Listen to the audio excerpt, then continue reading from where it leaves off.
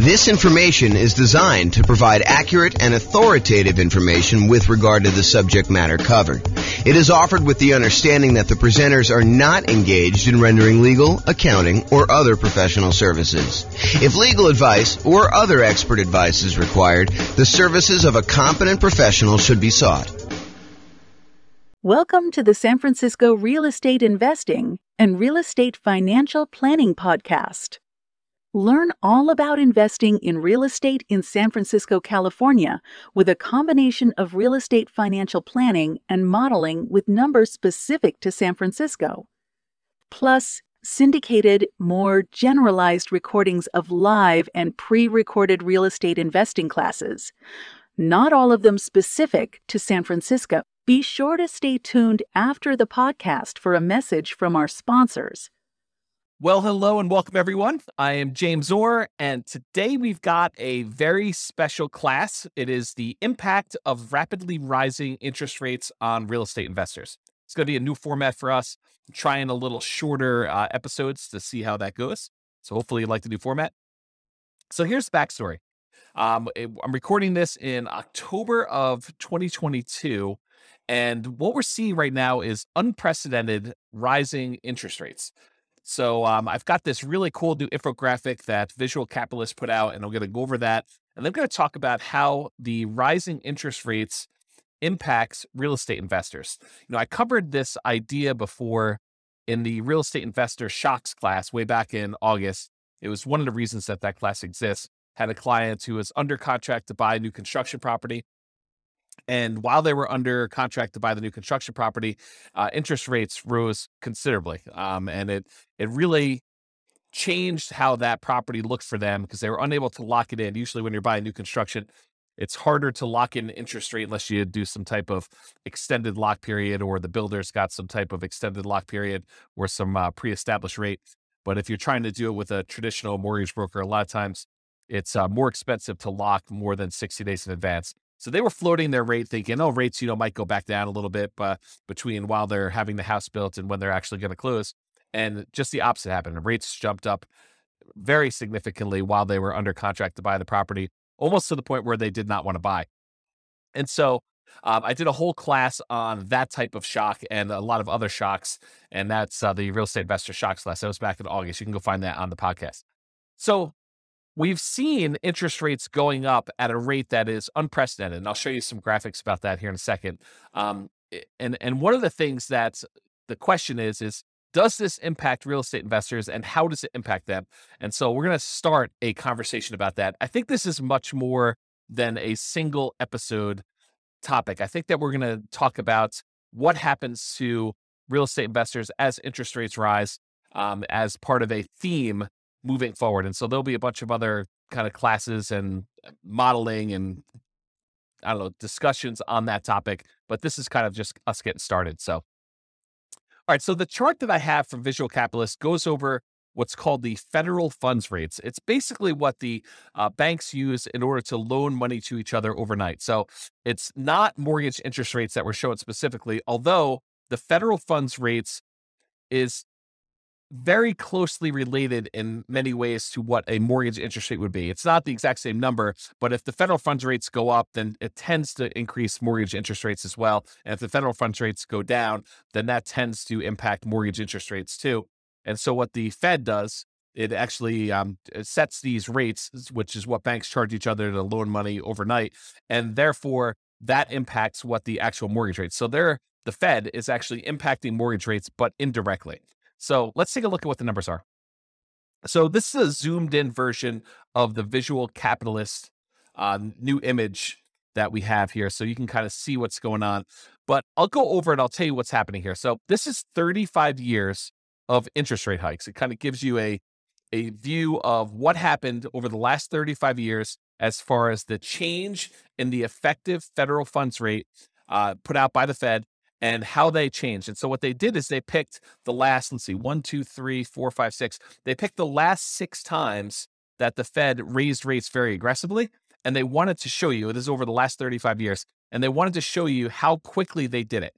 So all the way back in 1988 to 89, rates went up 3.23 percentage points in about 1 year's time. So over the course of a year, they raised rates 3.23% percentage points. And that worked out to be about 0.23 percentage points per month. So that was sort of the rate that the rates were going up. And for those of you that can see the screen, if you're watching the video version of this instead of just the audio, you can see that that's this one right here. And I'll kind of jump to the punchline and tell you that that is the second fastest time that rates have gone up. So 3.23 percentage points in about a year, or about 0.23 percentage points per month. Then you jump forward to 1994 to 1995, and rates went up 2.67 percentage points in about a year as well. And that worked out to be 0.22 percentage points per month. And that's this 1994-95 one, very close to that other line there. And you can kind of see where it is, just not quite as high.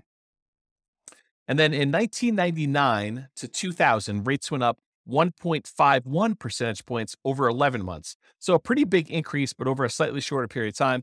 That's about 0.14 percentage points per month. And so that is the 1999 to 2001. That's this little blue line if you're looking at the video right there. And then the 2004 to 2006 period, rates rose about 3.96 percentage points over about 2 years. And so that was 0.17 percentage points per month.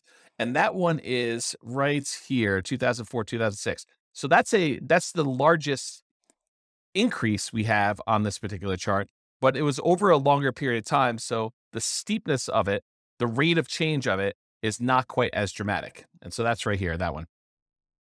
And then in 2015 to 2018, this is, remember, after the global financial crisis, rates went up slowly and over a long period of time, about 2.03 percentage points over 3 years. So it took them 3 years, 2015 to 2018, to kind of have these rates go up. And it went up about a little over 2 points during that time. So that was about 0.06 percentage points per month. Now, we're in 2022, and over the last 6 months, we've seen an increase in rates of 2.36 percentage points. So as far as like magnitude goes, it's definitely not the biggest increase we've ever seen. In fact, we've seen 1, 2, 3. We've seen 3 other periods in the last 35 years of history where rates have gone up more than this. Okay, so it's not just a order of magnitude problem that we're seeing that. But what we are seeing is the time period, the amount of time it took to increase that much is a new record. It's faster than any other time in history. And so we saw a 2.36 percentage point increase in 2022 over 6 months, which is 0.4 percentage points per month. So what I did is I took the kind of rate, how many percentage points it was going up per month, and I plotted them on a separate chart just so you could see the order of magnitude. So 1988 to 89, it was 0.23. 1994 to 95, it was 0.22, just a little smaller than the 1988 one. 1999 to 2000, that was 0.14. 2004 to 2006, that was sort of like before the financial crisis, that was 0.17. And then in 2015 to 2018, it was 0.06. And these numbers, again, are the percentage points change per month during these massive increases. So it had to be a massive increase. And then we figured out how long that increase took to happen from its kind of trough to peak. And then we look at how, what the rate of change is per month to find out like how severe it is. And then if you look at 2022, it's 0.4. So it's almost, not quite, but it's almost twice as much as the next 2 highest ones, 0.23 and 0.22. We're talking about 0.4. So what's been dramatic about this particular period of time is how quickly the rates have gone up. And it's not that the rates, it's not that we're seeing the highest change in rates. That happened elsewhere. That was not our current time so far. And we may see an increase in rates from here, but it is the fastest we've seen this amount of change. And so we'll have to see kind of what happens. In that class, when I did the real estate investor shocks, I did talk about just having some historical perspective. I think there's a tendency, this is my hypothesis, right? I don't pretend to know everything, but this is my hypothesis about what I think is happening with people. I think a lot of people have short memories about what has happened in the past. We get used to this idea that mortgage interest rates are at, 3%, 3.5%, 2.5%, whatever it is that you were able to get in the last, 3 or 4 or 5 years. When we've seen, this is a chart showing historical interest rates, it's like over here down in this really low section. So whatever you were able to get for that. And I think what happens is people think, that's normal. I should be able to get a 3% mortgage or a 4% mortgage or, maybe even a 5% mortgage. That seems like a reasonable number. But what I think some people, I would even argue maybe most people don't realize that historically that's really low. Like if you see these numbers here, like the 2-3%, that's exceptionally low, going all the way back to when this is the Federal Reserve. Freddie Mac source is the website that was from the Fred. I think it's the St. Louis Federal Reserve. But anyway, it shows the sources from Freddie Mac data. It goes all the way back to, this looks like maybe 1970, 71, sometime around there. But 1971, it was 7.5%. And this is actually mortgage interest rates now, not the federal funds rate. But back in 1971 or so, interest rates were 7.5, higher than they are today. And from there, 1971 through probably whatever this is, mid 80s or so, interest rates actually went up largely to the high of almost, 18, 19%, whatever that number actually is. But so definitely over 17.5, it's probably over 18.5. So interest rates went up pretty significantly during that period. And then from there, they've been on a jagged, not consistently down, but overall downward trend to when we were bottoming out, sort of like during the pandemic, where we had these really, really low interest rates. So it went from, 18 and change probably all the way down to these lows over here, which is probably, just over 2.5, somewhere around there for the very low. But now we're back up, I'm recording this in early October, 2022. We're back up to, probably pushing 7% or so as the interest rate. Lower than what we were in the early 70s, but definitely a lot lower than we were in the 80s. But, we're kind of used to this shorter period of time. Our memories are kind of like short-term memories are kind of are triggering off of, we have it so bad now because, 5 years ago, interest rates were amazing. There were these really low ones and now they're much higher. So we've seen the highest rates we had probably since, I don't know if I kind of use my mouse to go over here. I don't know, since probably the early 2000s, 2007, 2000, probably in there. It's probably about where we were. And then before then, it was probably back to, early 2000s, 2001 or so that we saw the rates where they are. So I guess what I'm trying to point out is real estate investors, I think people in general, but also real estate investors, they have these shorter perspectives on what they're kind of like used to seeing. Maybe it's like a recency bias if I kind of understand those biases correctly, which I'm not an expert on. But the idea is that we tend to think about things that have happened in the past and we think that that's normal. Well, maybe it's not normal. And so as part of the discussion moving forward with this is I want to discuss the impact of these rising mortgage interest rates. And then maybe some really early on ideas. We have a lot to cover, and I'm not going to cover it all today, but a lot to cover on this idea of like what we should be doing and how we should think about and what it looks like when these different types of things happens, like rising interest rates or property values going down or more or rents going down or maintenance on property getting out of hand or, all of these sort of like unknown things, inflation. I mean, we've got a lot of these things happening at the same time right now, but overall, when you're thinking about making real estate investments and buying properties and rental properties and all those different things, these all have an impact. So let's talk today, just kind of narrow it back down, the impact of rising mortgage interest rates. So the impact of rising mortgage interest rates, especially after significant price increases, because we're kind of coming off of a really hot real estate market in general, where a lot of people were bidding above asking price and prices were going significantly above asking price. And, property values were increasing very rapidly. So when we see these mortgage interest rates rising, and now we already had property prices that are up much higher than they were, 2, 3, 4, 5 years ago. And maybe we've seen rent increase, but maybe not quite as much as we've seen these home prices increase, and definitely not as much to kind of counteract the ability for the prices going up and the interest rates going up, such that the payments on those, if we finance those properties, to be able to support that particular property. So now when you have prices going up and rents going up, but maybe not quite enough to keep pace with the prices going up, and maybe now these really high interest rates, it can make it much more challenging to have positive cash flow on a property. And because of that, also to qualify to buy the next property and any additional future properties you're planning to buy. So if you were using something like the nomad strategy, where you're buying a property, moving in, living there for a year, and then after the year, converting that to a rental and repeating the process, it's one of the strategies that a lot of folks use in order to minimize how much they need for down payments, get better interest rates on their loans, and then they kind of buy a property, live there, and then they acquire as many properties as they want, repeating that process over and over again. But if you're trying to do something like that, then having these higher interest rates and higher prices and the rents not being growing quite as fast as those two are growing in tandem, that actually impacts your ability to qualify for the next property, making it harder. You may have to wait.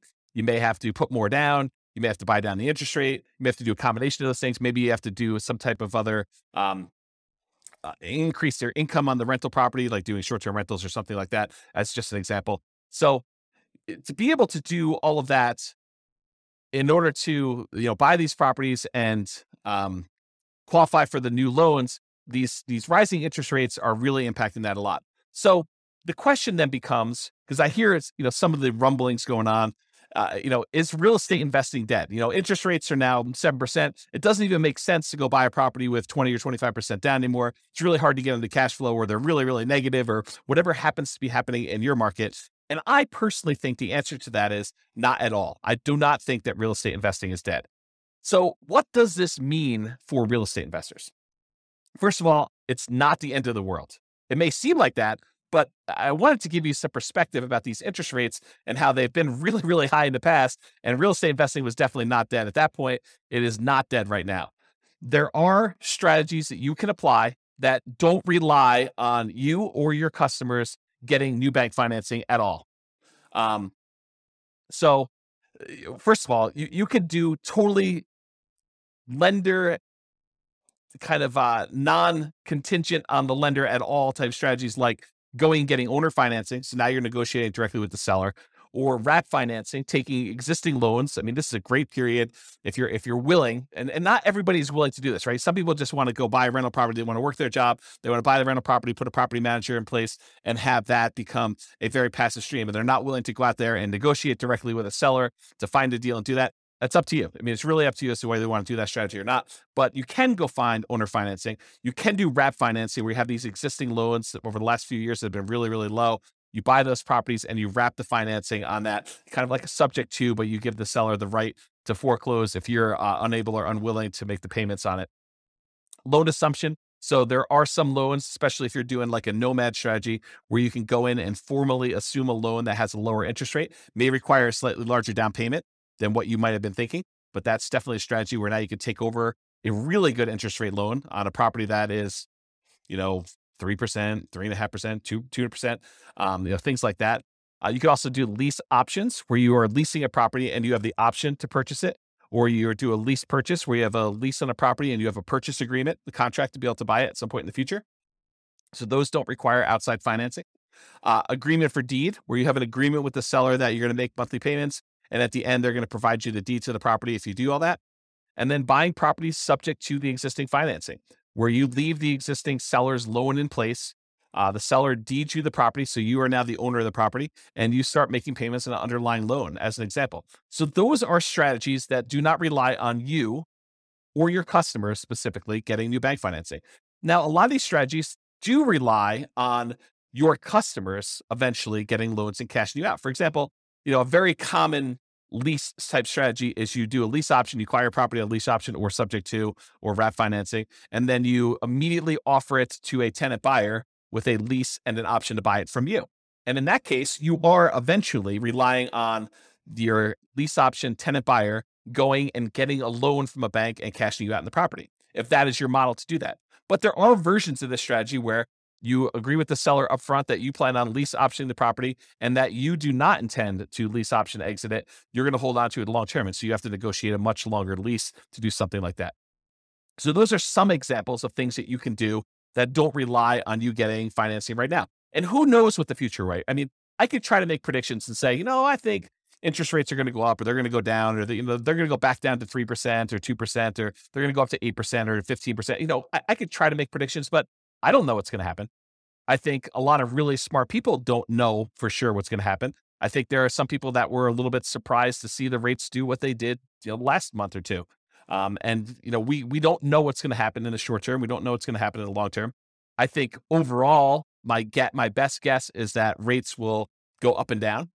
No, not to be not to kind of be dodgy here, but I think we'll see rates increase. We'll also see rates kind of come back down, and so you have cycles going through where rates are getting better, rates are getting worse. So I forgot where I was going with this, but the idea is those strategies exist, like all the ones I talked about, all the creative financing stuff.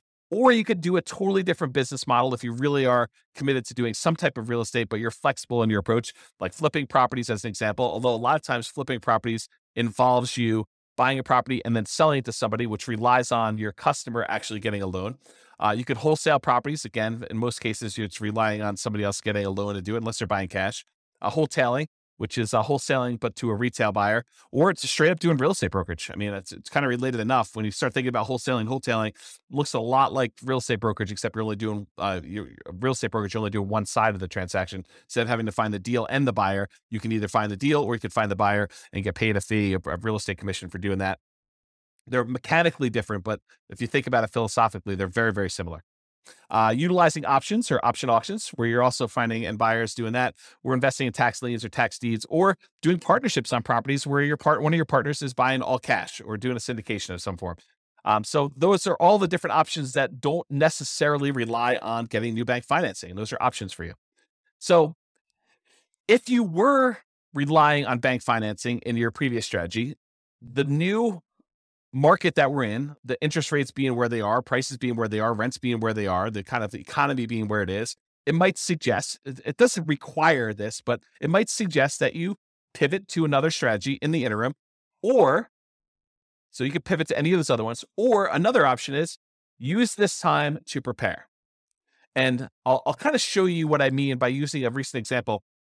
I just recorded a podcast episode earlier this week on Norm and Norma for the Real Estate Financial Planner podcast, where that's more like stories of people. And we kind of talk about their situation and we model what their situation looked like and how long it would take them to be financially independent and what their net worth looks like and how we measure risk and things like that. But there's a couple in there, Norm and Norma, and they were going through in previous episodes on how to buy rental properties in a variety of ways. And so one of the ways they were considering is putting 20% down and buying as many rental properties as they could until they had a maximum of 10, and then kind of seeing how long it takes them to be financially independent with that, or putting 25% down and doing loans, or 15% down, doing non-owner occupant investor loans and paying the PMI when they do that, or doing the nomad strategy, which we discussed, but putting 5% down, moving into the property, living there for a year, at least a year, and then converting that to a rental after time. But this last episode is one of the more interesting ones related to this particular topic. In episode 24, if you go to realestatefinancialplanner.com /EP0024, and I'll put a link in the show notes for this as well. But if you go to that episode, they discuss the idea of, instead of buying rentals with 20% down or 25% down or 15% down, or doing nomad with 5% down, what if they actually just save their money, invested in the stock market, which opens up a whole another discussion about, transferring risk of, you're now got a slightly different risk curve characteristics by investing in the stock market, but they invest in the stock market until they have enough to buy the rental property free and clear. They're going to pay all cash for the property. They're not going to get a loan at all. Well, what's interesting about buying a property for all cash when you're in a really high interest rate scenario? It doesn't matter, right? Because the interest rate is not a factor. You're not getting a mortgage on the property at all. So it doesn't matter if they're 7% or 9% or 18%. You're going to buy all cash. And so the model for them is, they're going to take all the money that they were normally saving, that they were going to use to put 20% down or 25% down or 15% down. And instead of buying a rental property at that point, they just keep using that money, invest in the stock market until they get enough where they have 100% down, until they're buying a property free and clear. And yes, it takes much longer for them to get to the point where they're able to do that. But the interesting thing that happens is, it doesn't take a lot more. It doesn't take a crazy amount of time in addition to do this free and clear model versus doing the traditional rental model. As an example, and this is a very specific example of their situation, their jobs, their income, the types of properties that they're buying. And, I probably will I'm going to talk about this here in a little bit, but I probably will do a version of this for every city in the different podcast cities that we're kind of doing, where we use that city's numbers to show you how this impacts in whatever city you're in, right? Like the idea is that we'll be able to do it for your city, but for their specific situation, their own savings rates, their own, kind of like income and their debt load, because we use debt to income to determine when they buy it. Although you don't do that when you're buying free and clear properties, but you do for the other loans. But all their specific situations. In that particular case, it takes them, when they're buying 20% down payment rentals, it takes them 31.17 years. So just over 31 years to be financially independent, where the income from the rentals and any other money that they have invest in the stock market using a safe withdrawal rate, but a combination of cash flow after all expenses and the money that they have in the stock market, that combined is enough to support them with their minimum income that they need for retirement. And we do adjust for inflation and do all the math right. So you can go listen to the episode to get all the details. But the short version is it's about 31 years if they put 20% down. But if they save up and they do 100% down, they buy the properties for all cash, they buy free and clear rental properties, it only takes 1 year more for them to be financially independent, which blows people's minds, because instead of them, putting 20% down, buying a rental property, and then saving up, with the extra cash flow from that one and any extra savings that they got, they buy another 20% down, then they buy another 20% down until they get as many as 10. Sometimes it doesn't even get to 10 before they're financially independent. But if they do that model versus they save up until they have 100% down to buy a rental property, then they buy that rental property. And these are identical properties. I didn't change the property type at all. It's the same ones that they were buying when they put 20% down as they were doing when they were buying the free and clear ones. But if they go and they do that and they put 100% down, it only takes them 1 year more. It's 32.17 years versus 31.17, which is crazy. So imagine for a minute, you're getting all stressed out because interest rates are up and your investing model is harder to do. You're like, I don't know, I can't make these numbers work. I can't buy a property that's got positive cash flow. Do you think that saying, okay, the market's kind of giving me a sign that maybe I should just pause for a second here, catch my breath, see what's going to happen here. If you've got properties, great. Those are awesome. They're performing well. You've got great loans on them. Whatever your situation is, that's awesome because those kind of get to accumulate. But for now, I'm just going to hoard money. I'm just going to kind of save, put it in a pile, maybe invest in CDs or savings accounts or stock market or whatever you think is appropriate for you and for saving that money. But you kind of let that money grow, knowing that either one of two things is going to happen. Either the interest rates are going to get much better and you're going to find a deal that makes sense, or interest rates don't even have to be better. You just find a deal that makes sense for you to do. Someone offers you owner financing in the MLS or something easy that makes sense for you to invest in. Or you get to the point where you have enough money where you could buy it cash and the financing no longer matters. And if you think to yourself, I think a lot of folks would think, I have to do this. I have to go put 20% down. I have to move really, really quickly because, trying to save up for, buying the first property with free and clear, it might take me 20 years to do that. Yes, it does. It takes forever for them to save up and do 100% down. But when they do, the cash flow from that free and clear property makes up a significant amount of the amount that they need to be financially independent, such that they don't need that many properties in order to hit that number to do that minimum amount they need. So I guess what I'm saying is it takes a year longer to do the one where you're doing 20% versus buying free and clear. If they had put 25% down instead of 20%, it takes 28.5 years. So a little bit faster, whatever that is, 4 years, 3.5 years faster. How's my math? 1.5 and 1.17. So what is that? 2.7, something like that. I don't know it's hard to do math on the fly here. But basically, it's a few years faster for you to go put 25% down than it is for you to save up 20% down, which is counterintuitive for a lot of folks. They're like, oh, I think it would be better to do them faster, to buy them quicker. Nope, not in this case. So it's a little faster to do that. So that's whatever that is, 4 years faster than saving up and doing free and clear properties, but it's 4 years on the scale of 30. So it's, percentage-wise, it's maybe 10%-ish. 15%, somewhere around there. It's hard to do math on the fly, but that idea. If you put 15% down, it's actually slower. It takes you longer to get to financial independence if you put 15% down and pay PMI than if you go and you save up your money and buy your properties all cash. Craziness. So that takes 33.42 years. And if you do the nomad strategy where you buy a property as an owner occupant with 5% down, you move in, you live there for at least a year, That's a requirement of the lender in order for you not to be committing loan fraud. So you have to agree to do what the lender says. And the lender says for you to get an owner occupant property, you need to occupy the property for at least a full year. So you buy the property for at least a full year, you live there. And then once you buy the next property, you convert that old one to a rental, you keep it, you'll convert it to a rental, and you buy the next one 5% down, you move in, you repeat this process until you have up to 10 properties in this case, but as many as you want in reality. And that takes 26.33 years. So a little more than 26 years to do that. So that's like, whatever that is, 6 years faster than doing the free and clear model where you pay 100% cash for your properties. I don't know. That's kind of interesting. So is real estate investing dead? Not really. I mean, even if you decided to forego it, like loans at all, and saved up and bought, free and clear properties, I think it's completely reasonable for you to do that.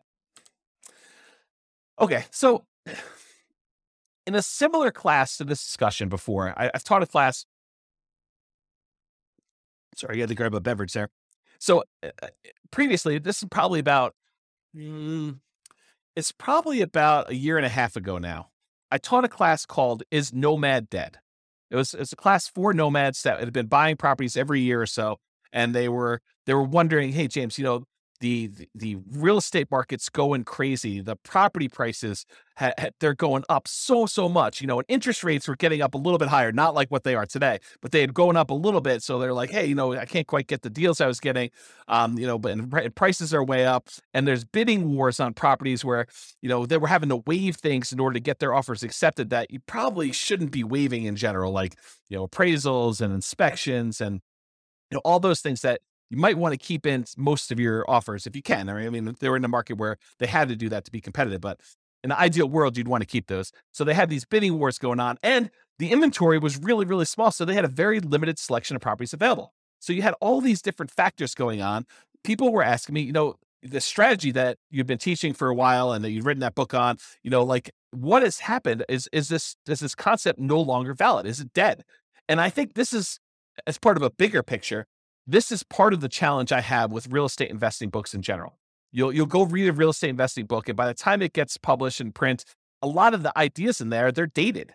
Or the person is writing about a strategy that they've been doing for the last 15 years in a market that you're not in, and you're wondering, will this work today in our current interest rate and price and rent ratio kind of environment? And will it work in my market? And I think that's always been the frustrating thing, at least for me. I can only speak for myself. It's been frustrating for me to read a book and wonder, does this strategy work in my market with the current stuff I've got here? And so these people, even though a lot of them were in my market and they read the book, they're reading a book that's 5 years old, and I'm using numbers that they don't seem like they're today's market because they weren't. The prices had gone up so much, and interest rates were different, and the market dynamics were different with the bidding wars and limited selection stuff. So they were wondering, hey, is this nomad thing dead? Is this something I can even do? And so there's kind of like the short version of the 2-hour class, which you can go watch the whole Is Nomad Dead class. It's a pretty in-depth dive into this particular topic. But in that class, we basically determined this. This is kind of like the short version. We analyze the deal that you can get right now. So instead of you looking at what the book said 5 years ago, you analyze what the deal would be if you bought a nomad property right now, and you look at what the expected return would be with really reasonable assumptions, like what you think might possibly happen in the future, not going crazy, not saying, oh, the market's been going up 12% a year the last 3 years. I'm going to use 12% for my appreciation. I don't think so. I mean, I don't think that's a reasonable number to use for doing any type of long-term modeling. And so we talk about, like what's reasonable in there, and you go look at what your overall return might be buying that particular investment right there. And you should use something like, the world's greatest real estate deal analysis spreadsheet, which you can go download for free. Just go to realestatefinancialplanner.com/spreadsheet, and you could download a copy of that particular spreadsheet where you could do this analysis and you could see the overall return you're getting from your expectations of appreciation, how much the property might go up in value, your cash flow analysis, how much will the property throw off in cash flow? And sometimes that's negative depending on what market you're in, or the debt pay down return. How much debt are you paying down on that property if you have a loan on it each, year or period of time, whatever you're analyzing for. And, the tax benefits of depreciation, how much tax benefits are you receiving by owning that particular rental property and having that? So you have a combination of appreciation, cash flow, debt pay down, and depreciation. And then the final thing it takes into account is also how much you had to invest, and including like the amount of reserves you need to set aside in order to be able to buy that property prudently. Because you don't want to go and say, I just set my last dollar is going to go toward my down payment and closing costs, and you don't have money set aside for reserves. I think that's kind of foolish. So we take all that into account in that spreadsheet, the world's greatest deal analysis, real estate deal analysis spreadsheet. And it shows you your overall expected return, including the drag from your reserves and all that other stuff. And it gives you an idea, and it'll give you a number. It'll say, whatever it is, 25%. And then you go look at it and you say, okay, so I can reasonably expect in the first year or so to do 25%. And overall, the overall return on equity, which is the way you should do it. There's probably a whole nother class and they teach on return on equity, but the overall return on equity tends to decrease over time. It tends to get lower and lower and lower over time until eventually it becomes the unleveraged appreciation rate and the cash flow or the cap rate on the property. So the combination of an unleveraged appreciation rate and cap rate, so you might be seeing, depending on what market you're in or anything, maybe 8%, 3% for appreciation and 5% for cap rate. Each market's a little bit different, but that general idea. So over time, it goes from whatever the high was down to this cap rate plus unleveraged appreciation rate, which might be 8%. I'll definitely do a detailed class on all that stuff. So if you're not following along, awesome, good for you. If you're not following along, just breathe, relax. We will get to all this stuff in other classes. So this idea though, is you go look at the return you're getting on that thing and you say to yourself, okay, I'm getting whatever number it is for you, 25%. And you say to yourself, can I invest in anything else? Can I go find another investment that is going to do better than this 25% or whatever your number is with similar acceptable risk characteristics? And specifically, the risk characteristics have to be like what is acceptable to you. I personally don't think that buying a rental property has the same risk characteristics as buying crypto, some type of cryptocurrency and speculating in the cryptocurrency market. I think they're different risk characteristics. You may think they're the same, and that's up to you. I mean, I'm not going to impose my will on you, but I think they're different. I also think that putting money in a savings account has very different risk characteristics than buying a rental property. I think that savings accounts are less risky than buying a operating rental property business, which is what you're doing. But I do think buying a rental property and buying stock in a operating business are similar in some ways, right? In one way, you're buying stock ownership in a company that is operating. It's an operating business. When you buy a rental property, you're buying an operating business. I mean, you're buying the business that owns the property and rents it out to tenants and has like operating expenses and everything else. So those are similar enough for me, but it's up to you. So the idea though is you look at the return you can get by buying a property right now, doing your analysis in that spreadsheet, seeing the number that you can get and saying, okay, with this particular number, is this something that I can go invest somewhere else and get this return or better? Because I'm not trying to tell you have to go buy rental properties. If you do your numbers and your numbers look really, really bad, and you can go buy something else where you can make 5, 10, 15, 20, 25%, whatever it is, 100% return on your money somewhere else, then you have to go make that decision. And I'm not suggesting you have to go buy the 25% rental property or whatever the number is for you and versus something else. I'm saying you look at it and you decide. You can't go compare it to what you could have made 5 years ago. You can't go read the old Nomad book and say, oh, but James, when you were buying those properties then, you were getting 80% return on your money. Okay, I was getting 80% back then. Today, the numbers are whatever they are, 30%. Does that mean you shouldn't do it because you can't get 80% anymore? I don't think so. I look at that and I say, okay, I'm getting 30% if I do this. Can I do 30? Can I get better than 30% somewhere else? And you make that decision.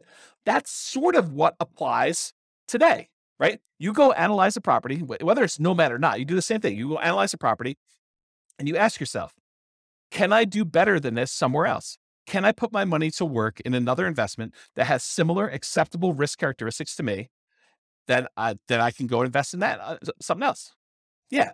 So, or maybe you have to change your investment strategy in order to find one that does have better than that. So instead of doing Nomad, you do fix and flips, or you do short-term rentals, or whatever it is that makes sense for you. And because the market has changed, sometimes you need to change your investing strategy or approach. For example, if you were buying deeply discounted distressed properties during the 2008 kind of like real estate crisis, that type of market doesn't exist today. It's just, that's not what the market that we're in. And it doesn't happen all the time. It's not like if you go read the book in 2010 about people that made a killing in the 2008 real estate market, and you're trying to look to implement that strategy, you're going to be pretty frustrated. It may come back, but it doesn't exist right now. And so maybe you need to change your strategy and you look at what's the best thing I could do with the resources and the opportunities I have right now. And I'll add one other thing. So in that class, I kind of went over this framework of do the analysis, look at your deal and decide, can I beat this? Can I do better investing in something else? And you decide to do that. But now I'll say another option, which I don't think I mentioned in there. I haven't listened to that class in a while, but I'll add one additional thing, and that is you can wait. And I think the confidence in waiting comes from that last slide where I showed you it doesn't take that much longer if you decide to go to the free and clear model and forego all this financing altogether. There are some strategies that are much faster than that, but if you're thinking I'm going to do 20% down versus I'm going to do this free and clear model, I think even if you had to wait 20 years to build up enough down payment to buy a property free and clear, which I don't think it's going to be that long, but I think it's prudent for you to wait on the sideline. I don't think it's unreasonable for you to say, I'm just going to hold my money. Maybe I want it in the stock market. Maybe I don't. Maybe I want it in crypto. Maybe I don't. Maybe I want it in savings. Maybe I don't. Maybe I want it in something else. Whatever you decide to hold your money in, but you can hold it and just accumulate money with savings, keep whatever investments you have, if that makes sense for you, and you can decide to wait for that. So that's what I'll say about that for now. Okay. So I think I hinted at this earlier, and it's kind of come up a couple times for me, but my favorite part of real estate investing books and kind of like podcasts or whatever else, audios about things is kind of the analysis part. Hearing about someone say, I bought this property, then I bought this property, then I bought this property. And, it took me X amount of time in order to accumulate enough where I was financially independent. And like that part of the book or that part of the story, or like hearing, a property that I own, a kind of increase in value, and it finally went to this, and my cash flow on it is this. Like those are the exciting, juicy parts for me personally. And I'm sure everyone else has got their own little thing. But once you get a certain basic level of understanding of how real estate investing works, you understand mechanically how to do it. Maybe you bought a property or two or three, and you kind of got the basics down. Yeah, you pick up little tips here and there, but I think the part that I'm most excited about is the number side. I don't know, maybe I'm weird that way. But anyway, the challenge I have with the numbers is, number one, they were never for my market. I can't recall reading a book where when I was reading the book, it was for a market that I lived in. It's just never worked out that way. Either the prices were, really, really expensive stuff, or, they were buying really deeply distressed properties, or, it's like all these different types of markets where it wasn't what I had there. And as soon as they published it, it was out of date. And a lot of times it was out of date before they published it because they're writing about a strategy that they've been implementing for 15 years. And those 15 years are very different than what our market is today.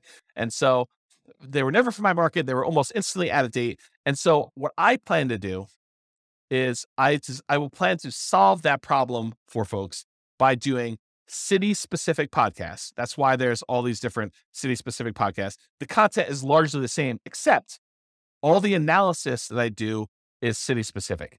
So no matter what city you're in, we will do analysis using your property prices, your rents, your taxes, your insurance, like all those numbers that are specific to your city. We will use those to do our modeling. So if we say someone's going to do Nomad, we'll do Nomad for your city. If someone's going to put 20% down, we'll do 20% down for your city, and we'll try to change the assumptions to be whatever they are for you. And I'll share the link to you. I'll show you where I am, and I'm moving in this direction. So I'm doing a lot more of it, and it's going to get a lot better over time. But right now you can see what we have. I'll put a link in the show notes. You can go look at it and then just select your city from the list. And you'll be able to do it, or I'll have the direct link in the specific podcast. So I just upgraded the Real Estate Financial Planner server to be able to do more of this analysis. I had to get a much bigger server to handle all the different analysis we're doing. So we're going to have, 100 plus different models for each city. And so, you have 300 cities. That starts getting really big with all the different data, and you want to be able to compare them and all that stuff. So, and I got to work on the code to build all that. So it's going to take time.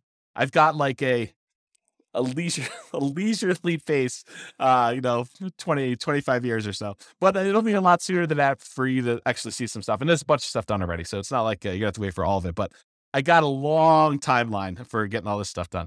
There's no rush for me right now. It's sort of like semi-relaxing sort of quasi-retirement sort of thing. So anyway, so you'll see all that. And the good news is if you go to your particular city and you're looking at the numbers, you're like, James is off his numbers. I mean, I don't know where he's getting these numbers from, but I live in this city and his numbers are really, really wrong. So if you go look at the numbers for your city and you feel like they're not correct, which is my very polite way of saying James is all hose. He's totally messed up on this, which is absolutely possible since I am not an expert at every real estate market. So if you go there and you find out your numbers are wrong, you have at least two options and to get them corrected. So number one, if they're wrong for everybody, if like my price point is off or my rents are really far off or something like that, just tell me, drop me an email, and I can go update them and rerun all the models. So our software allows me to go in there and I can just change the assumptions for whatever it is, and I'll rerun them all, and they'll be correct for everybody. Now you can go and everyone can go and do that. If they're just wrong for what you can do, if you go there and you're like, oh, he's using average price or median price, and I'm buying properties at this big discount, or I'm buying in a certain niche where my stuff is, 30% off or whatever you're able to do. Like, you're special and you've got some magical power to be able to do something that not everybody can do. But it wouldn't be fair for me to change all those numbers just because you're able to do something miraculous, something exceptional. You can go ahead and copy the scenario into your own Real Estate Financial Planner account. Just change whatever it is that is different about you and what you can do, and rerun it. And you'll be able to do all the changes and see exactly how it impacts you. So those are like the two solutions for you discovering that I don't know everything about every market, and hopefully that'll help you. So that's what you can do there. All right. So I went a lot longer than I expected to go. I was thinking to myself, this is probably 15 minutes. It's 45 minutes in. So I hope you've enjoyed this new formats. I will try to keep them shorter in the future. I'm aiming for sort of that 15 to 20 minute podcast length. My contact information is on here, and I'll put it in the show notes as well. And you can kind of reach out to me if you've got questions or need anything else. But I hope you enjoyed it. I hope that is helpful and more encouraging for you than this discouraging news and running deal analysis and seeing, frustrating numbers with your mortgage interest rate. And I'm not sure if the animals, if you probably can't see the cat and the dog, but they've decided to visit and meow, and the dog's not barking, he's taking a nap, but hopefully you guys did that. So anyway, I'm James Orr. Hope you enjoyed. I'll see you next time. Bye-bye for now. With home prices up, mortgage interest rates up, and rents up, but not quite enough to counteract the higher prices and interest rates. Cash flow on rental properties in San Francisco is harder than ever. Book a call with the Real Estate Financial Planner to apply our proprietary 88 strategies to improve cash flow on your rentals. See the show notes for a link to schedule your call and improve your cash flow today.